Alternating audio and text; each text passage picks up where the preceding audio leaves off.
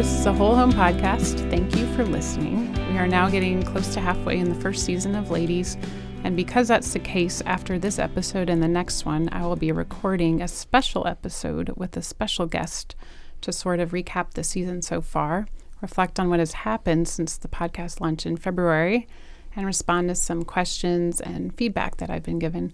And I'm really excited about it, and I hope you don't skip that episode, especially because I think it will help shape how we all share in the podcast moving forward.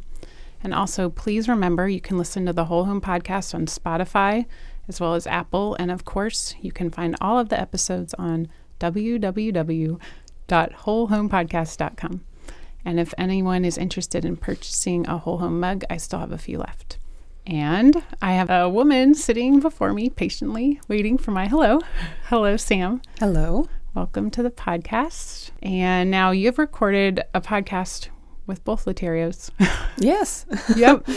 So you recorded that like with Ryan 2 years ago, right? Was it that long ago? Maybe it was just last year. Was it last year? I think so. Okay. So yeah. That was placemaking? Right. Yep. Yes. That was a good one. I will post that in the notes. And so I also am bad with time, as that keeps showing itself on the podcast, but I've known you for a minute now. You're a Ryan student.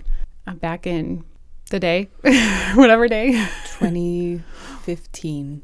We did an independent study. Okay. Yes. And then I helped with the gallery pretty quickly after. He would talk about you before I really knew you. Yeah. And yeah, he would tell me stories. He was really refreshed by you and he really appreciated you a lot. And then you went to our CG and then you left it. Yes. Okay. What do you remember? About when we met or just that time? Us. Yes. Yeah. So I met you the first time I went to a CG at Remnant, and that was when we went to your CG. And it was very crowded, and I was very shy. Yeah. But you were very kind, and you made sure to find me and kindly get me to get my email and my information to reach out and follow up. And I had never experienced anything like your house before. Wow. And your family, and it really blew my mind. And then fast forward, we did your marriage counseling. Yes. With your husband, which you'll share about him later. And that's all I remember about the past. But now I know the current, at least, that you're a very, very dear friend of our family. And I love you very much. So jumping into Sam's podcast, Sam's notes that she gave me, or I shared with her, unprecedented notes. And they're beautiful notes. And they definitely, I saw them and went, wow, that the story that God is writing in your life is very evident. And then you had like these 4 broad categories that you wanted to hone in on. So Sam's podcast might be a little different than others to sort of tailor to the way that God has showed her what he's doing in her life. But anyways, I wanted to ask you, Sam, when you were making your notes, like how did they come about? Because you drew these flowers. Like, did you draw the flowers first? The metaphor came up first. So I was trying to workshop and write notes and figure out what I could think about saying to answer these questions. And it was getting harder and harder. I was getting more dejected. And I finally was like, Shane, what do I talk about? What even is a single harvest? I got nothing. I've got nothing. And he just was like, Sam, like, you're not worried about this, and this anymore. These were issues, and then they're not issues. And you just started listing off things that are just massive testimonies. I was like, oh, my goodness. So then I went back through my big cloud of notes and realized that a lot of those things kind of fell into those 4 buckets. Those 4 clear strands of God's providence that are really evident. And I started to think of them like 4 different plants in a garden. Yeah. Each one having its flowering fruit, and then also underground where no one would really see them. They've got these twisted roots. There's a past, there's a history there. And then there's the present moment with its branches. And I thought of the soil all the nutrients, all the nutrients is being drawn from as the church, as this community, as the place where I was transplanted from, the roots that I had, the crazy stories, now is being given life and funneling through that in this fertile plot where I've where I've been set. And then I made a very large chart Yeah. to put all the information behind the floral diagram. But I was tracking. I loved it so much. So you said that the flowers were suggested or by your husband or the categories. I just think that is really amazing that you said you didn't see it. Not at all. Yeah. Yeah. But you had the brain dump. I had a brain dump. Yeah. Yes. I could see some things. It just wasn't coming together. Mm-hmm. It was just an overwhelming pile.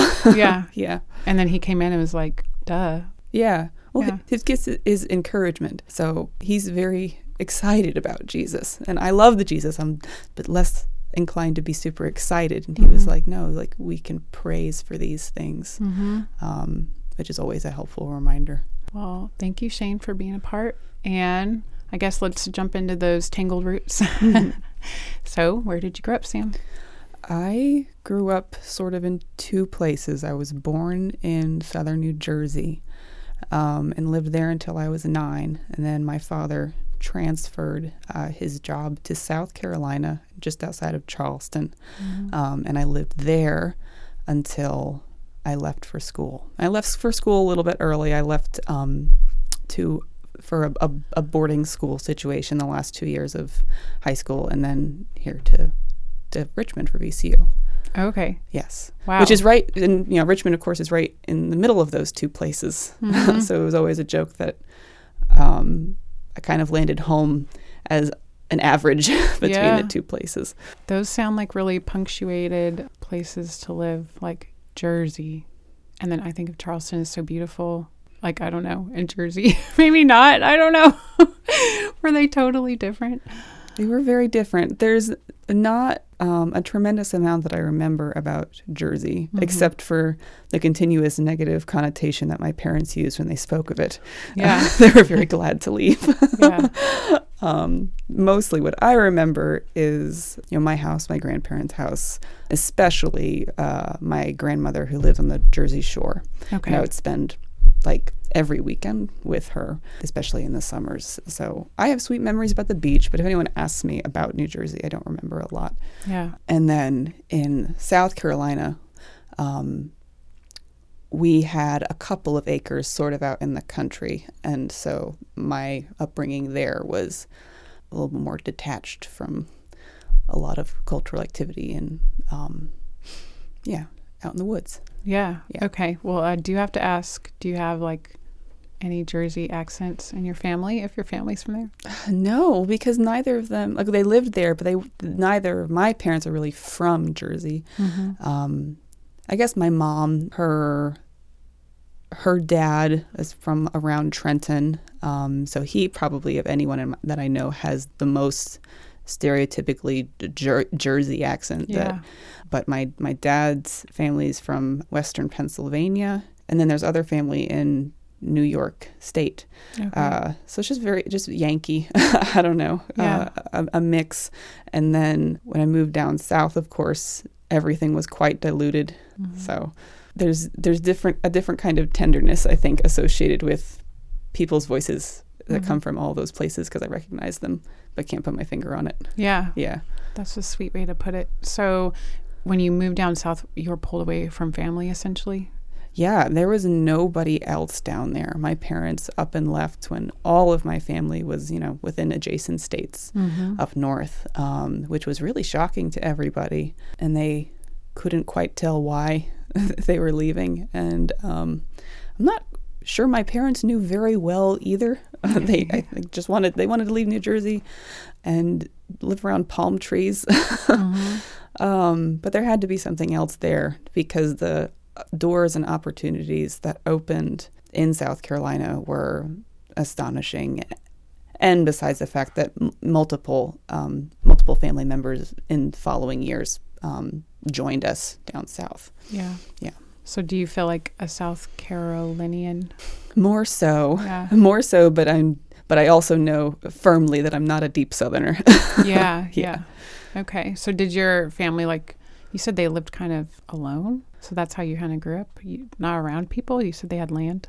A little bit of land. I mean, we had a Okay. neighborhood. It wasn't like Okay. it wasn't a farm or anything. Okay. But my dad, he appreciates this privacy because he did grow up on a proper farm. So he likes not being able to quite see your neighbors. So there was that physical element to it, but also our house did not have a lot of activity in it outside of us. Yeah. And occasionally our family, they didn't have lots of people over very much. So Okay. So I guess just tell me real quick about your parents. Like, what did they do? And then we'll jump into you. yeah, my father worked at Costco for something like 20 years, and that's the job that he transferred in between states. Okay. And my mom, she was sort of at home. She sort of did odd jobs, medical transcription work. She did administrative work in different places.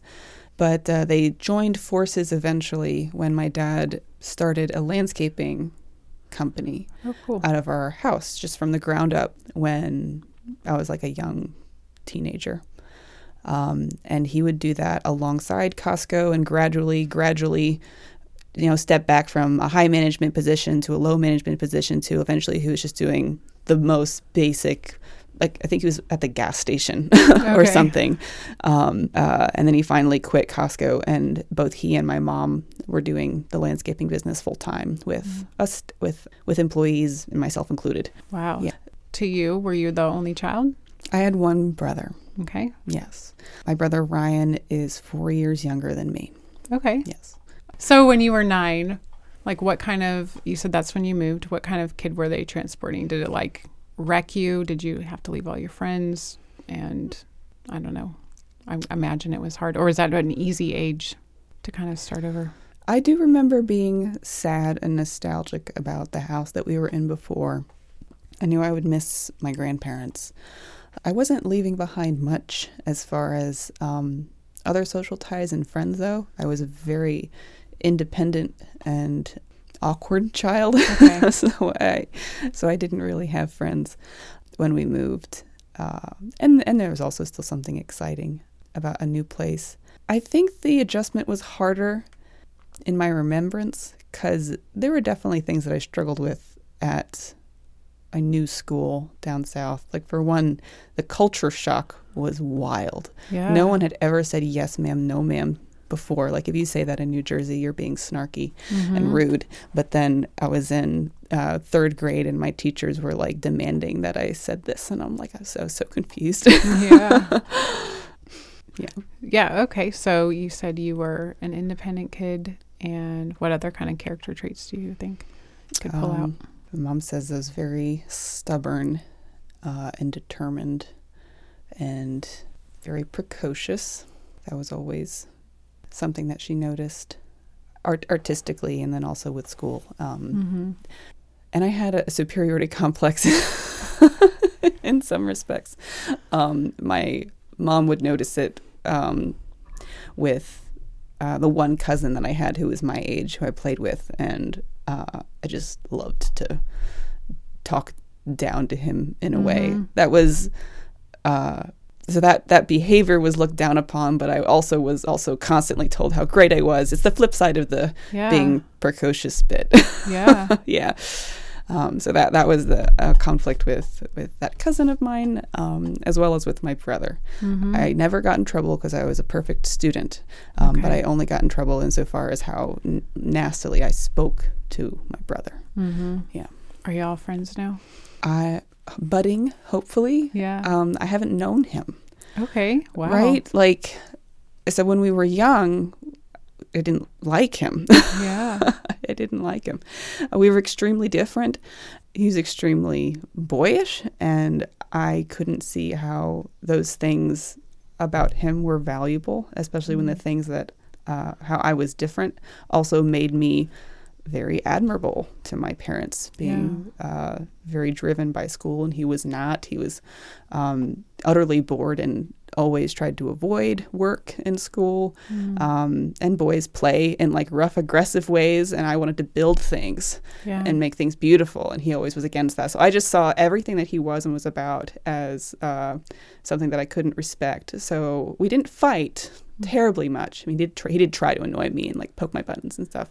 But we, quickly stopped like fighting. We just mostly ignored one another. And then, like I said, I left the house pretty young, and then we were just far away. So even though I had become a Christian, a couple years before I left, and I was growing in my faith, as I was growing in my faith, I was more or less always out of the house. Okay. So I wasn't growing in Christ with him. So we were kind of just stuck in the pattern of separation.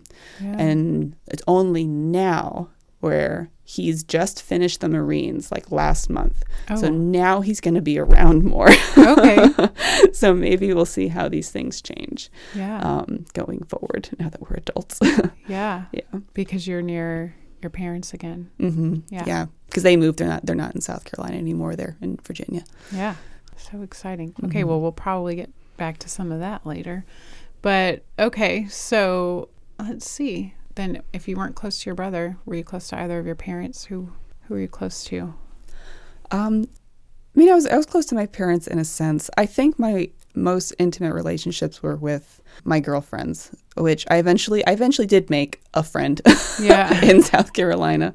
I think I actually met my first friend there, my first best friend, that is, when the teacher told me that I couldn't read anymore at recess. I had to put my books away. And she had this other favorite child and said, you play with Samantha.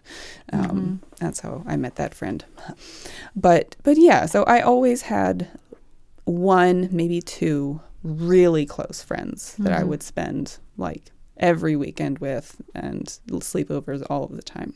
Yeah, very intimate with my girlfriends. So you would talk about books? What would you? Oh, we'd talk about books. We'd watch movies. We would do makeovers. Yeah. Super girly? Somewhat, yeah. We would imagine stories and worlds. We would pick up crafts together. So like a sister? Yeah, like a sister, because I didn't have one. And your parents were fine with you just being out of the house? That's different for me. My parents were always really super guarded, I guess I should say. Well, we never went anywhere. Okay. It was always just either her house or my house. Okay. So no like amazing malls in Charleston? No. None of that? Nope. Okay. Did you play in the woods? I did. I did. It's even later probably than it makes sense to be out playing in the woods. I remember being extremely fond of my parents' property in South Carolina. I would just go out and wander around, and they had all their landscaping stuff like nestled back into the woods. And later on, as I was in school and away from that a lot, when I was there, I would like take pictures, and it would feed that longing for that life and being in nature, and being connected to that nature through the work. I would bring those things back with me to school, to Richmond, and like put those in my art in a lot of ways. Okay. Is there any other strong like ties to places or people that you could pull out? I mentioned the beach earlier, and that's always been important to me. That's where my earliest memories are. The kind of play always alone that I'd have at the beach, but it wasn't alone there because there's the ocean. Yeah. There's the whole ocean. And that was hugely enchanting to me. I would pretend to be a mermaid for hours and hours and hours. And the water is cold in New Jersey, so my lips would be blue. Yeah. But I didn't care. And then as I'd revisit that later, as a Christian, I finally connected. Oh, wow. Like, what's amazing about the ocean is that unbounded power that a loving father puts out, where he could destroy you, and it could destroy you at any moment, but it's actually there to play in. And that's a wild, accurate picture of what the world is like. And I remember being enchanted by that early. Sam, I just realized I forgot to ask you what those 4 words were. Oh my gosh, that's so funny. Do you mind sharing them? The first was friendship or community. The second was marriage and femininity. The third is children and nurturing joy. The fourth one was art making and the identity that's wrapped up in that. Okay. So keep those in mind, everyone, as we weave through this. So let's see. Well, I'd just like to tease out a little more of your childhood. Did you have aspirations to be anything when you grew up? Yes, I wanted to be an artist. Okay. Yes. How did you show that? I mean, I was always drawing, and most kids draw a lot and make things with their hands. But I think I was 6, either 4 or 6, when it really became cinched as, oh, this is what you are, Samantha. And that was both like me and I wanted to, but also when it was recognized and therefore encouraged.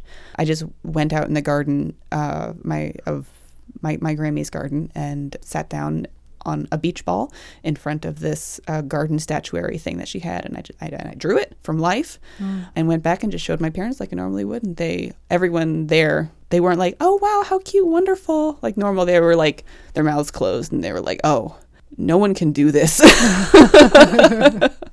This is strange. Yeah.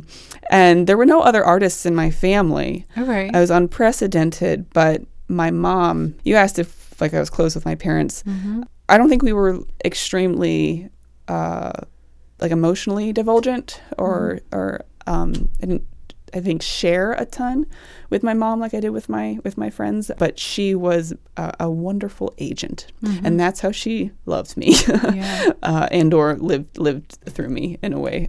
She was very, very proud of me and always did her darndest to find the best way to nurture what she saw. So even if she didn't understand it. Nope, even if she didn't understand it. Yeah. So I think I started my first real painting lessons when I was 10, and never stopped painting after that. And, worked to apply to an arts-centric middle school, a public middle school that was in the area, which eventually led to that arts high school that I went to later. Yeah. Okay.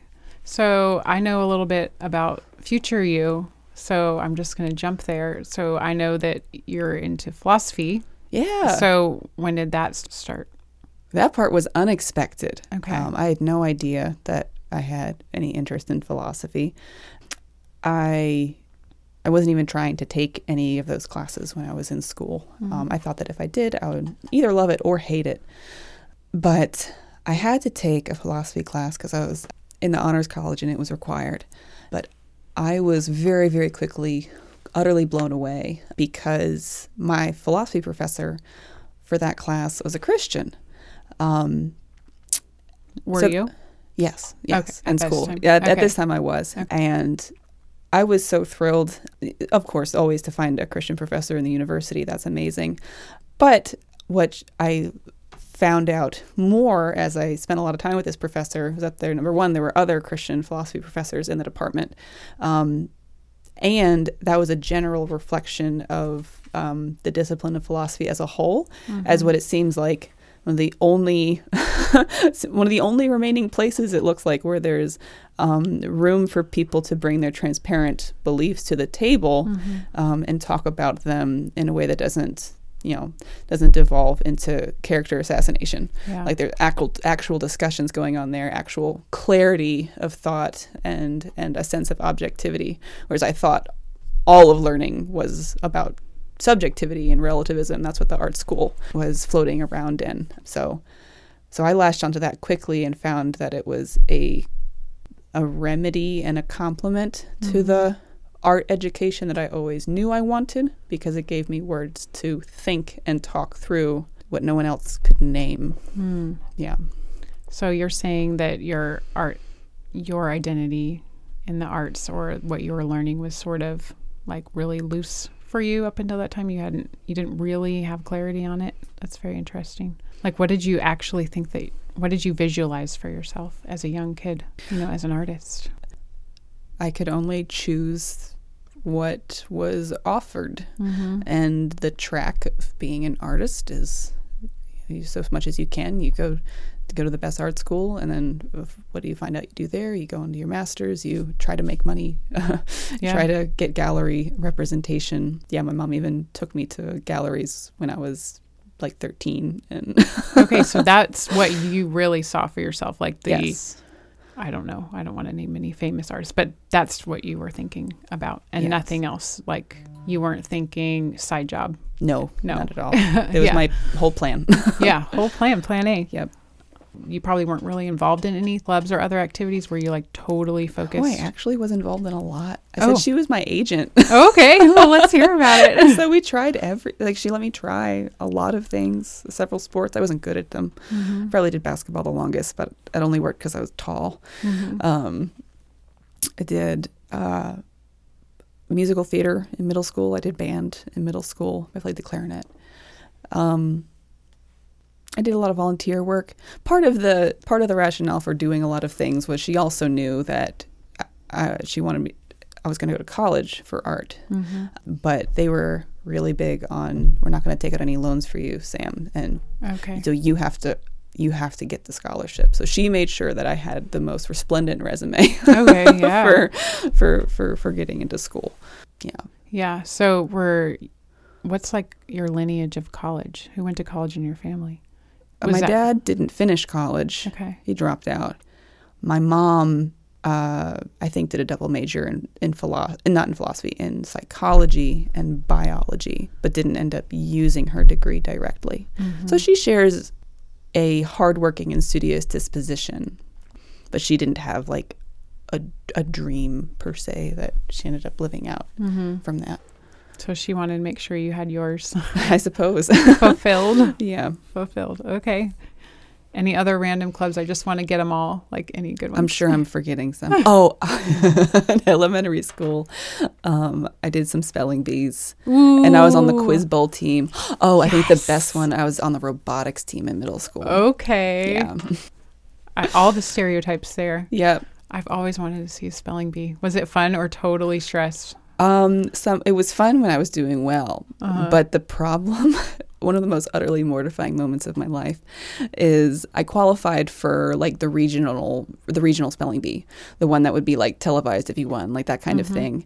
And there was this whole big build up, like with newspapers covering who was going to be there. And my name was Bantley, my last name, so I was the top of the alphabet, the very first person, and I missed the first word. Oh, no. And because I'd never seen anyone go, I Yeah. didn't know like the procedure of that particular bee. And I didn't know at first that I'd gotten it wrong. Like I didn't know what the no. buzzer meant. So I kind of stood there awkwardly. And then I had to just sit at the back of the stage watching the rest of the spelling bee. Oh, do you know the word? What's the I think it word? was energy. I just blanked and was like ENERJY, like for no reason. Oh, man. I bet you've never forgotten it. No, never. Okay. So, is there any, just because I like to ask this question, are there any fun stories that your family likes to tell? Oh, well, they did have a nickname for me. One of my nicknames was Sammy Doo, and it was not because of Scooby-Doo. Okay. It was because I was so headstrong and determined to do things by myself as a kid. So Oh. I would say Sammy Doo when I was like 2. Okay. No, let me do it. Let me put on my shoes. Let me, put the straw in my juice box, that kind of thing. Yeah. Yeah. Is Ransom like that? No, he he needs a lot of help. Yeah. Mommy do? Yeah, he forgets to ask and will fuss instead, but Okay. Let's see. Did you work? You haven't mentioned that yet. Have you had any jobs? yeah, well, I worked for my parents every summer. So it was like a paid thing. Yeah, they paid me. Okay. And that's nice. actually how I paid for a lot of school, especially like my lodging and everything. I would save up and work really hard during the summers, and then pay for my living expenses while I was at school. Should I imagine like mulch shoveling? Yes, we Okay. moved so many tons of Rock. mulch, rock. We Moving. did paver jobs, which is really cool. I actually know how to install paver patios. Mowing. The mowing was great. That's just like riding a chariot, and you could sing really loud if you were listening to music and no one could hear you. Never in my life have I heard the mower called the chariot. It is a chariot. It's so good. Really filthy and really hot and really sweaty. Yeah. Chariot of fire. Chariot of fire. But oh man, it was tiring, exhausting, and we worked really hard. But it was really nice to go to sleep because you were tired, Yeah. not because you were stressed or anything else. Your body just gave up. It was great. Yeah. That's something that Ryan always says about you, is that you were very hardworking. And you said you got that from your parents. Yes, they sure. always worked very hard. And I also, because that wasn't enough working over the summers, I did have a work-study job while I was in school. I was the studio assistant for craft material studies all 4 years. Mm-hmm. Okay, so let's get into this feminism club. Spill it. Yeah, that was when I was at the governor's school, the arts boarding school. There was a feminist club, and I was a part of that, and probably some other clubs, I don't remember.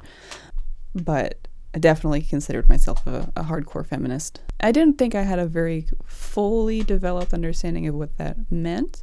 And there are some inklings of concerns there that I still share now, as far as like preserving like human dignity. Like that's the upside of what I feel like I was drawn to at the time. But also I was just uncritically saturated with the worldview that I'd grown up in, that the things that were worth doing or magnificent things are the kinds of things that go on resumes. And that wasn't a question for me. I couldn't quite see menial labor or so-called menial labor as valuable.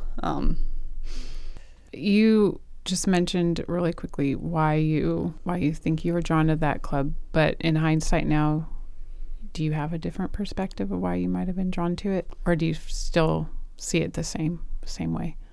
Well, I wouldn't consider myself a feminist anymore. We can get that off the table. And that has to do with a change, of course, in how I view womanhood and God's plan for that, and celebrating that's one side of it. The other piece, the other major quote feminist concern I had especially was like bodily objectification of women. And personally for me, that was my teenage insecurity speaking, and I was like longing and looking so hard for an answer to that. Like, why do I hate myself? Like, why do I feel ugly? Why does my mom feel ugly? Like, what's going on in society? Obviously, society is the problem. And I think that's one of the things that I feel like points to Christ oddly, because I'm at a place now where, he is the answer to those things.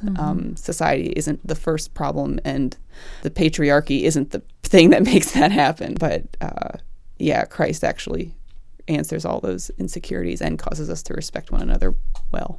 Yeah. You said you thought about yourself, about your body in an insecure way, but about your like internal side, about your mind, did you feel like you were like a static person, or did you even have like a sense of growth in yourself? Like, did you even think about yourself in a moral agent way? I don't know how to explain it, because you said you were so much about what you did. Right. Yeah. I definitely did not see myself, or I don't think I've ever had cause to reflect on myself that way until I became a Christian. And then of course it was gradual thereafter. And I became, more aware of weaknesses going into high school and college, especially as I made mistakes that were clearly mistakes for the first time. I began to know myself better in that internal way. Yeah. So you have to tell me, where do you want to tell your story about how you came to Christ, or do you want to reflect on something else first? That's probably an important piece, because we've been floating around it. Yeah. So for clarity, I became a Christian when I was 13 in connection to that very close friend that I had at the time. It was sixth grade, she moved away, out of state, far away, and her family started going to a church, and she got really involved in the youth group. She got baptized, and we were emailing about everything, trying to stay in touch. And I was so disturbed by these things that she was beginning to tell me about reading the Bible and being baptized. I was like, why do you care? And she's 13 as well. Yeah, 12, 13. Wow. Okay. Ava being 13, it just really helps me have a perspective. Wild, yeah. yeah, I was so disturbed. I was like, can we be friends? Like, will we continue to laugh at the same things? Like, I know it's already hard, her moving. But then the wackiest thing happened. Her father's job there didn't work out. They moved back the following year. And we picked up our friendship, and her family started going to a different church.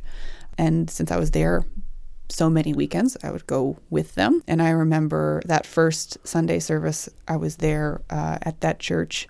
It was a sermon, ironically, from a female pastor, all about God's love and the depth and breadth of his love. And it utterly shook me. And it's amazing how the Holy Spirit works, because even though in many respects that was not a solid church, and as we mentioned, I was not prone to moral self-criticism. I didn't have a great sense of my sin. The Holy Spirit revealed my sin to me there, even in that, kind of half gospel, because I realized, well, God loved me enough to die for me. Just the fact that I have seen fit to ignore him and marginalize him my whole life, that's condemnable.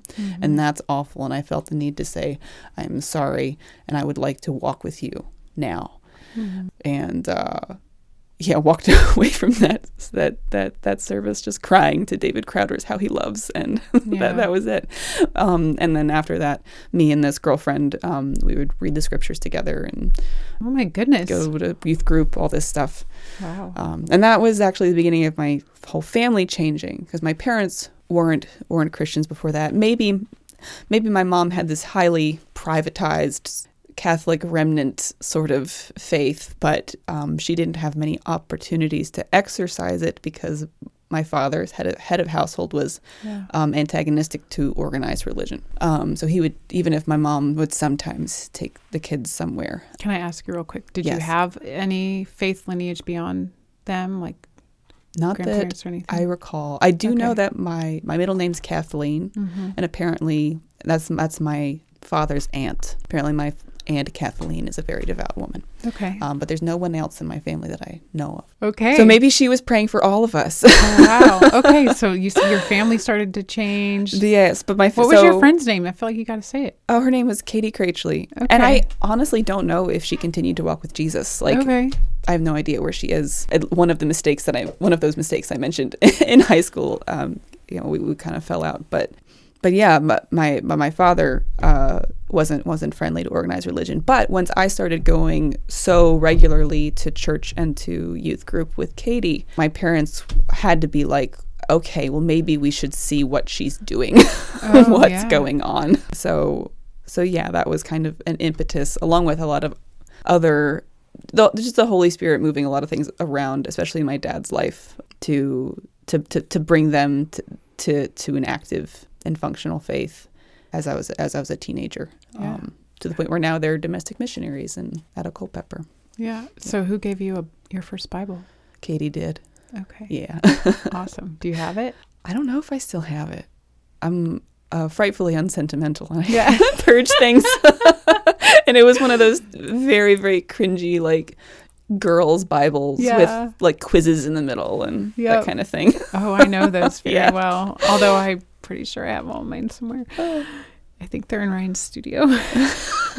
I don't ever see. The thing is, I keep some of this stuff, but I never want to look at it. Like, I'm like, I don't ever want to see that again. I don't understand. But it's there somewhere. Okay. I am so interested in your family legacy. So did faith push forward into anyone else besides the three of you? I guess we're still waiting. Okay. We're still waiting. I'm still waiting to see how my brother steps into taking his faith, taking ownership of it. There wasn't terribly much room to exercise maturity in the Marines. Okay. But now that he's back, it seems like he actually wants to follow the Lord, and since my parents and us and we're all going to be around, he'll actually have encouragement in that respect. Mm-hmm. And some of my aunts and uncles have been encountering the Lord in different ways. Mm-hmm. Super cool. I guess I wanted to ask you, was it kind of messy then in your household if everyone is trying to follow the Lord, but you don't have examples of that? I don't know. Did your parents make friends that were Christians? Like, how did that all work out? Well, they did eventually become very involved in the church that we were going to, and they were small group leaders. So by the time that I was like 15, 16, and they're, a couple months out of the year, they were opening their house more regularly, at least weekly for Bible study. What's just crazy about your story, Sam, though, God just saves people in such different ways. I don't think it's very common, or maybe it's just a lot more common for, like, I guess, a child to be saved and then their parents to be. To me, it just seems more normal the other way around. But the fact that you're the testimony that it can be done. And you said, though, you never directly told your parents the gospel. You were just living as a Christian differently, proximate to them. Yeah, the only really direct conversation I remember was, as a very young Christian, I was learning in youth group how to have a quiet time and like how to have a personal relationship with Jesus. And I was starting to try to do that. And I think one time I tried to bring it up to my mom, and she was like getting defensive, like, why do you think you need to do that? And I remember saying, Mom, you say that we're Christians, but our house just doesn't seem any different. Yeah. What's very Christian about our house? And I think she was just mad, and that conversation ended. But at the time. So did your personality start to change? Who did you start to become? Or did that not happen until later? I think it's hard because I don't think about this time very much. We're talking middle school. We're talking peak cringe, and I just don't look back there. Yeah, I get it. At all. All right, let's fast forward then. Take me to your boarding school. Okay, boarding school. I was living there with Emily Donahue at the time. Now Emily Bynum. That's how you met her? I met her in middle school, actually. Okay. And we both went to the boarding school, and we lived together there. And she was also, when I became a Christian, she would go to church with me, and she kind of took the role that Katie had in a lot of ways as far as pursuing Jesus together. And we did. I tried to lead a Bible study in the dorms when I was there. We still went to church every week, and she and I taught like the toddler class at church and served regularly. Our growth was stunted in some respects because the Christian community wasn't extremely strong. I had no older mentors. I still wasn't generally super vulnerable with lots of people. So my faith then was very passionate and very tender towards Christ, but not grounded in very solid church teaching. I was quite starved of that, even though I read books where I could. I didn't have any discernment. Yeah. And I really just had Emily. Like, we didn't really lean on a ton of other people in the lived together way that we're obviously also familiar with now. Yeah. So when you started to talk about in your notes about your longing to be married, when did that start? Are we jumping back to middle school, or are we staying in high school? oh man, I mean way back. She's clutching her heart, everyone. I was in my Grammy told me that I was a princess, and princesses get married. I mean, there's just this desire for romance from very, very young. Yeah. And I had my first boyfriend in freshman year of high school, and was super infatuated, so much so that I lost my friends. It was bad. It was terrible. made several mistakes over the course of a few months. But when it was over, and that also possibly in those mistakes was my most serious, concerted rebellion against the commands of God. I just walked away for that time because I was so entranced by romance. But when that ended and I was coming to my senses, I was like, I need to cling to Jesus, and I will date no other men until I'm ready to be married. And I became that super zealous, purity person who's so cringe. Yeah. But so. Did you get all your girlfriends back? No, I just kept Emily. Oh, gotcha. That's why she's still here. Yeah. Because she didn't run away from me then. So when I was a later teenager, I was pouring all of my desires for intimate connection, like into Jesus and also into preparing for my future husband.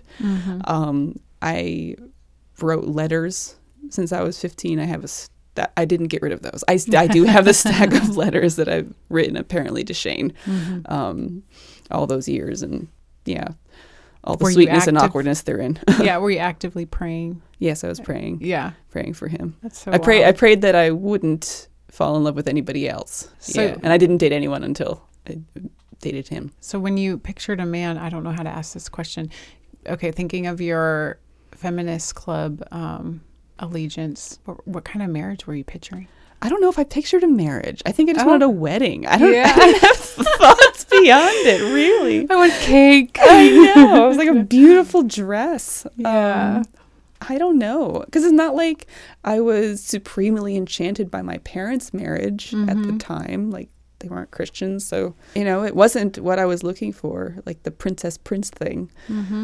It was just a given that it needed to be there and that it would be excellent when I did it. I don't know. Yeah. So you're saying, like, then you wouldn't even imagine being a mother then? Absolutely not. That was another one of those things that was a given. Like, there was some just innate, like, it's good to extend yourself and like how amazing it is to make more people. But the mothering part of it was never a desire. It was a tolerated, this is a looming reality that's coming, because I'm not going to try to walk away from it, but it's coming and I'm scared. That's how it was. Yeah. So you tried to not even think about that part? No. Focus on the dress. Yes. Focus on the dress. Okay, so how did that, you said you were zealous for your singleness. Yes. How did that go? Did you say single till Shane?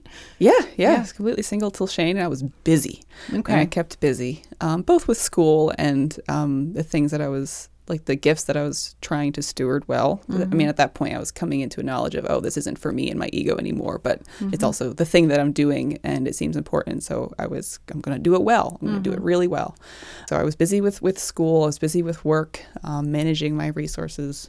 I went on a couple mission trips in high school. I went to Peru once in college, but yeah. Did you find any mentors yet later on in high school or early college? I did. There was at least like the main youth leader that I traveled to Guatemala with twice. She was a sweet friend, I'd say. Yeah. Okay. Well, why don't we share your obstacles, Sam? What are some obstacles you had to overcome growing up? You can go into the later years if you want, wherever you want to go. Well, maybe this is a time to talk about the transition into Remnant. Okay, sure. Because, a lot of things maybe I didn't know I was struggling with or didn't have any resources really to resolve them until that turning point, probably. Because where the big things I was lacking in my Christian walk were the community and the particular sharpening that could come walking in obedience with other people in a robust sense and solid teaching. When I found those at Remnant, that I think changed the nature of the struggles. Like, for instance, once I heard solid teaching about biblical femininity, I wasn't putting up a fight about that. I was like, oh, that's so much better than what I thought before. That's beautiful. That's wonderful. I want to be about it. And then it was just the internal existential dread of, oh, but I still feel like how I've always been. I mean, with the femininity piece particularly, like, especially since I was very intimate with my girlfriends, I saw myself as performing in a more masculine way towards them. So of the two friends, I would be the more even keel, less emotional, kind of shepherding one, literally physically larger and stronger. I never felt very feminine. I cut my hair short, all of these things. And so there was kind of a lag between reorienting my desires to the scriptures and then myself and my past kind of dragging behind and having to decide at different moments what's more true. And of course, like, God's word is true and his plan for us is the truth. So that's what won out. But I didn't really feel like a woman proper until I was actually married. Or when we were dating and Shane was close to me and I hadn't been close to a man before as a man, and a man treating me as a woman. And then I was like, oh, that's what enlightens this reality. I was trying to grapple with these things abstractly, but only being put into the reality made the truth obvious, and tangible. And the same thing with kids, right? Like I tried to, once I knew that I biblically need to love children, number one, because they're people and we gotta love them, but also because I want to be a mom. I tried to volunteer with kids in like the nursery ministries and everything, and it was such a struggle. And while we were, and I mean, you remember while we were doing our premarital counseling, I was at a loss. Yeah. Because that reality was looming so close. And I still wasn't any closer to knowing how I would cope with it. And that only changed when we found out we were pregnant, which was unplanned and sooner than we anticipated. But then as soon as it was a reality, I was like, oh, no, I'm very happy. I'm very happy. And I didn't have to work for it at all, which was utterly shocking. Yeah. That is beautiful. And how would you explain that using the Bible? Go ahead. Using the Bible. Yeah. Explain that reality. Well, because what happened to you can't be unique, I'm saying, as far as like you not feeling prepared, but when like even just stepping into obedience. Right. Yeah, that's the pattern of obedience. That's the pattern of sanctification. And that's the effect of the gospel. So the gospel has to change our desires. So our old desires are oriented at things that are less than God. And so when they're recentered on Him, they have to be uprooted and things have to change, which initially feels like a departure from, quote, who I am or who you are. But the reality of Jesus, the desirability of Jesus, is the thing that we were created for. So that's why a yes to Jesus, a death to self, is always actually a yes for yourself. Like it's a yes for your joy, a yes for your happiness. And that's like always the pattern that I'm confronted with, is just to expect that I've been wrong. And move forward. Whoa. Even if I don't know what's going to happen or how I'm going to do well at this thing that I'm called to. I'm like, well, I actually am built for whatever this thing is, whether it's evangelism or community, all these things that I've historically struggled with. It's interesting. So as you were moving forward in following Jesus, because you said you were heavily affirmed as a child until I'm not sure how old you were, how did that become less and less important to you, if that was something that was kind of a given in your life? My mind just went to Paul when he's talking about all of his Jewish accolades and their filthy rags. Growing up into Christ made me, number one, more aware of the lurking sin that was behind all of my accomplishments, and how just dark and harmful it was, even though I was supposedly a good kid. So I was made more aware of my sin and also less concerned with the things of the world. So I'm not both because of its eternal value and also because in real life, in adult life, like actually no one cares what's on your resume. Like in the real world, it doesn't matter. And so I care so much less about the self-reflective or self-reflexive features of like the gifts and the training that I have. And it means something totally different now, but is detached from validation. Yeah. The art, just going back to the art making, because that's what you were pursuing when you were in your latter years. How did your love for it change, I guess? Did it at all? I mean, when you were in college, it probably was totally different because you said the philosophy started to be pulled into. And I guess I'm just intrigued now by college, Sam, because you probably came alive in a whole new way if you were like, oh, my mind is connected to all of this as well. And now my heart is activated for the Lord, and my hands and what I do. It's like all these things working together. Right. I mean, and I was in the church at that point. So Yeah. like the whole picture was coming together, and I was consistently caring less and less and less about school and more and more and more about what I was actually doing. And what I was doing, like, I could probably care less if it made my professors happy or But somehow you still got awards in college. I did. Yeah. You don't know, but Best philosopher and best, fine artist?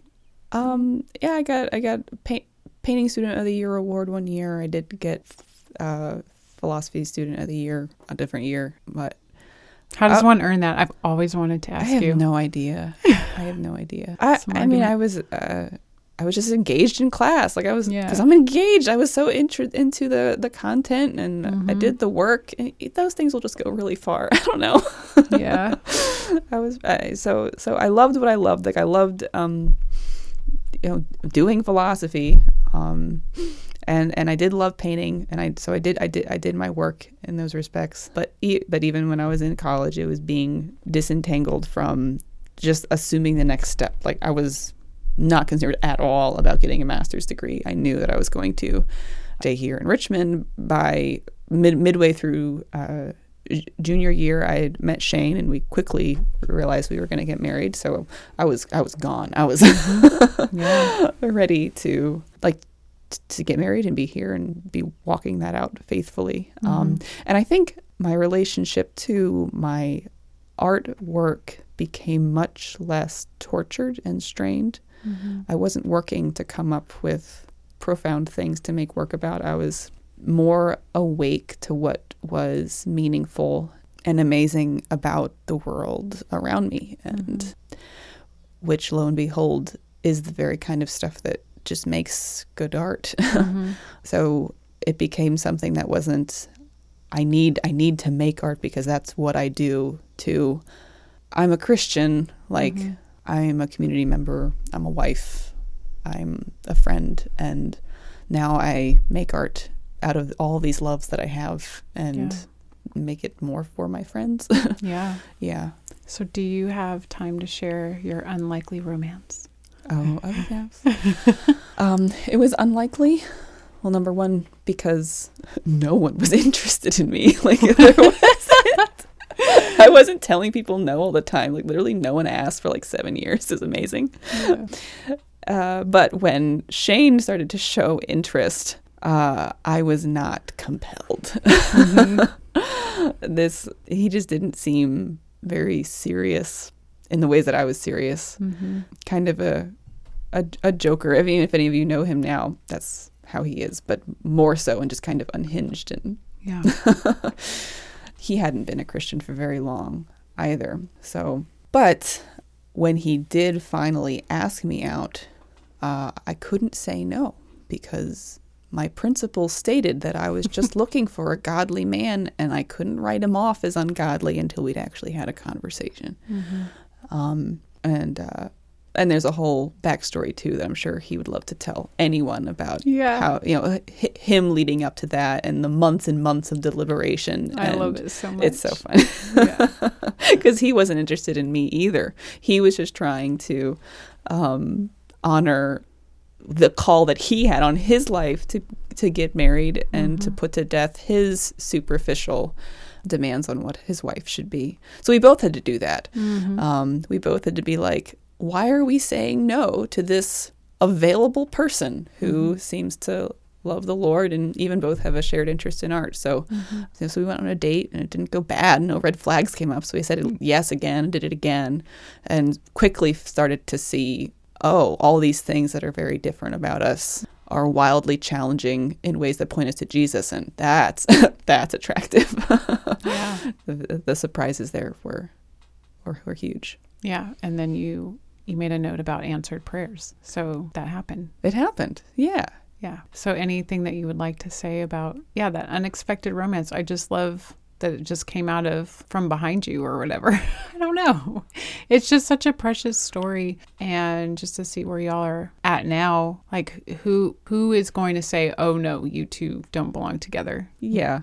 But back then you might have been like, Yeah, I thought a I person wonder. who is equipped to lead me had to be better at all the things that I'm good at. Mm-hmm. So, and that's like, that's the only person who could lead me, especially when I know like the Bible so well, or, you know, I could pride myself in the knowledge, but that's where Shane stepped in and surprised me and humbled me with his emotional sensitivity, his like excited love for the gospel, and his connectedness to his friends, and how much he learned by like walking alongside in life godly men, which I was like, wow, everything that you do, and you've never read the Bible all the way through, is so much more biblical than this Bible that I know so much better than you. It's like, oh, maybe you actually probably should lead me.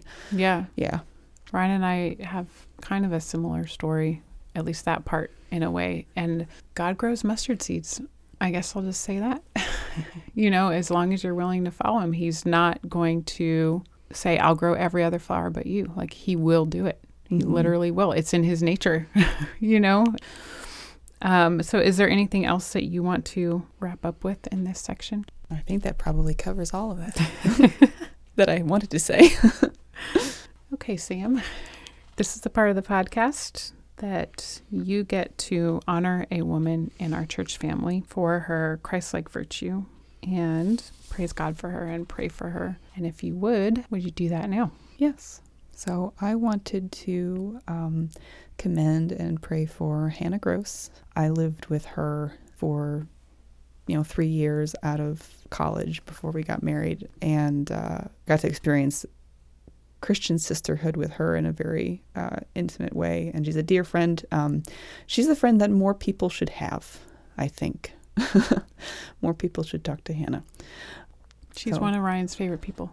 Yes, she's wonderful. Yes, top 5 favorite people. But yes, her endurance through suffering is extremely a great testament. Her slowness to complain, but then also her humor and steadfast helpfulness. She is a great friend because she will always have a posture and readiness to serve with gladness. So I'll pray for her. Dear Heavenly Father, we thank you for our friend Hannah, who I've gotten to grow alongside in some very significant seasons for both of us. I know that you love her and you hold her past and her future. So I just wanted to pray specifically for her faithfulness and contentment in this season, for that unshakable peace that comes from Christ. Lord, I pray that you would be close and precious to her, supplying true joy in the midst of big emotions and chronic pain. I pray she would see your kindness to her in moments of relief and in moments of sustained struggle. Please give her patience and faithfulness in what she has right now as she waits for what you have for her next. And I do pray that you would send her a husband to shepherd her the remainder of her days, and that you would appoint and embolden this man to see her and approach her even within this coming year. In Jesus' name, amen. Thank you for listening to the Whole Home Podcast, a podcast that displays the unity of sisters in the local church and the way God so wonderfully gives us to each other in our uniqueness and in our sameness for his glory. The stories we share weave together as one grand testimony to the work of Christ and his faithful presence in the garden of our lives. Remember, the master gardener is always at work, so let's yield to him and grow where we're planted.